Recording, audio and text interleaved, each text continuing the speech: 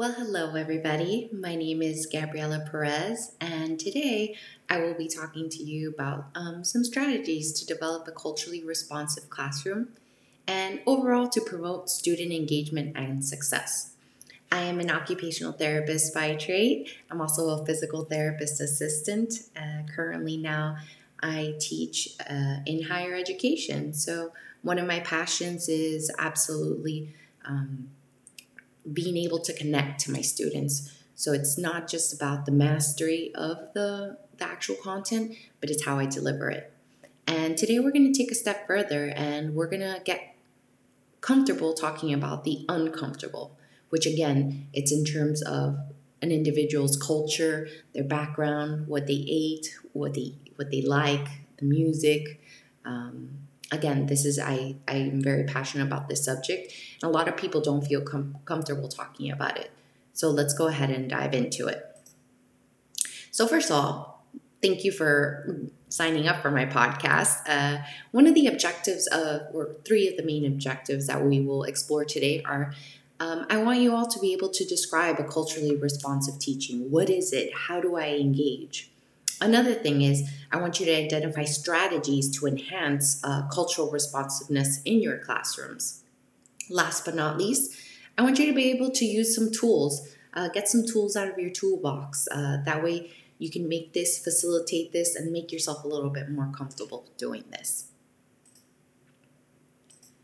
So, first of all, let's kind of explore what makes a culturally responsive classroom to promote student engagement and success. So, first of all, it starts with us. Culturally responsive teaching. It starts with the professor. It starts with the educator. We have to feel comfortable talking about this, exploring somebody's backgrounds and religious beliefs, political beliefs as well.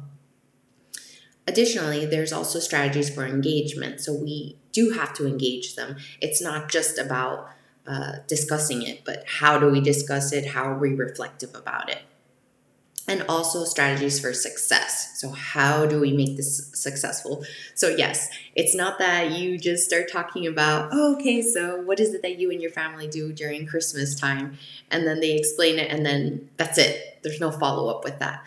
The point of that is to go ahead and tie it back to your lesson plan, okay? For instance, this is a technology class. So again, your background, your parents, how comfortable do they feel with technology? I don't think I recall anybody asking me those questions. And again, it's very impactful. So we'll move with the first one. What is culturally responsive teaching? So according to Burnham, it's strengthening a student's sense of identity.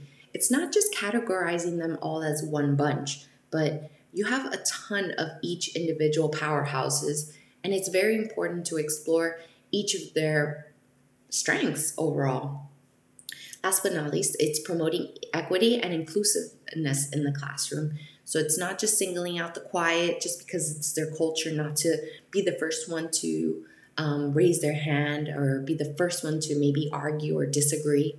But again, we want to create a safe space for those positions. Also, present the item as a problem to be solved or a question to be asked. Okay, so again, it's bringing it back on them, having them reflect on it. It's not you just coming up with that with that response, because then it's just you and you're the superior. That's not true. This is an equal playing field. And again, I come from a different background. I come from a Hispanic background. So certain things are more comfortable for me. I talk with my hands. Some people don't talk with their hands as much, so it might be more expressive. Also is engaging students in course material. So as I said, a lot of times, even in anatomy, and how I tie it back to occupation, we all put on our shoes a different way. We all put on a shirt or take off our shirt a different way. And what do we need in terms of muscle strength, in terms of range of motion? Because I know some people, they just pretty much like wiggle their feet in and they're standing. Others, they sit down and they actually, put on their shoes. I would even say that in my culture and in other people's culture, In terms of family and family dynamics, the wife will sometimes put on her husband's shoes. And again, it's not that the husband can't do it or she's required to do this, but she does this as an act of, or an endearing act of love and compassion. So sometimes even in the field, as I was teaching my clients, okay, so this is how you can help put on your shoes after maybe a total hip replacement that they weren't able to. They'll just answer, oh, don't worry, my wife does it for me. So if I didn't ask or if I didn't, explore it more, then it just sounds like, well, you know what, I don't care to do it. Or I would take that, oh, he makes his wife do it. So again, it's just asking those questions. And that leads to the last part, but supporting our critical thinking is why and when, and being able to explore those questions. So strategies for engagement. We do have to activate a student's prior knowledge. We have to acknowledge they have prior beliefs, they have prior experiences, and we want to pull them into the classroom. That way it does sound engaging and not monotone. Also, making learning contextual is bringing it back to them. We all eat differently. We all groom differently. And again, I'm speaking in terms of occupation because that's a lot of my classes geared. So even think about pulling up your hair in a ponytail. Do you just bend forward or do you do it with pulling up your hands all the way? We all do it a very different way.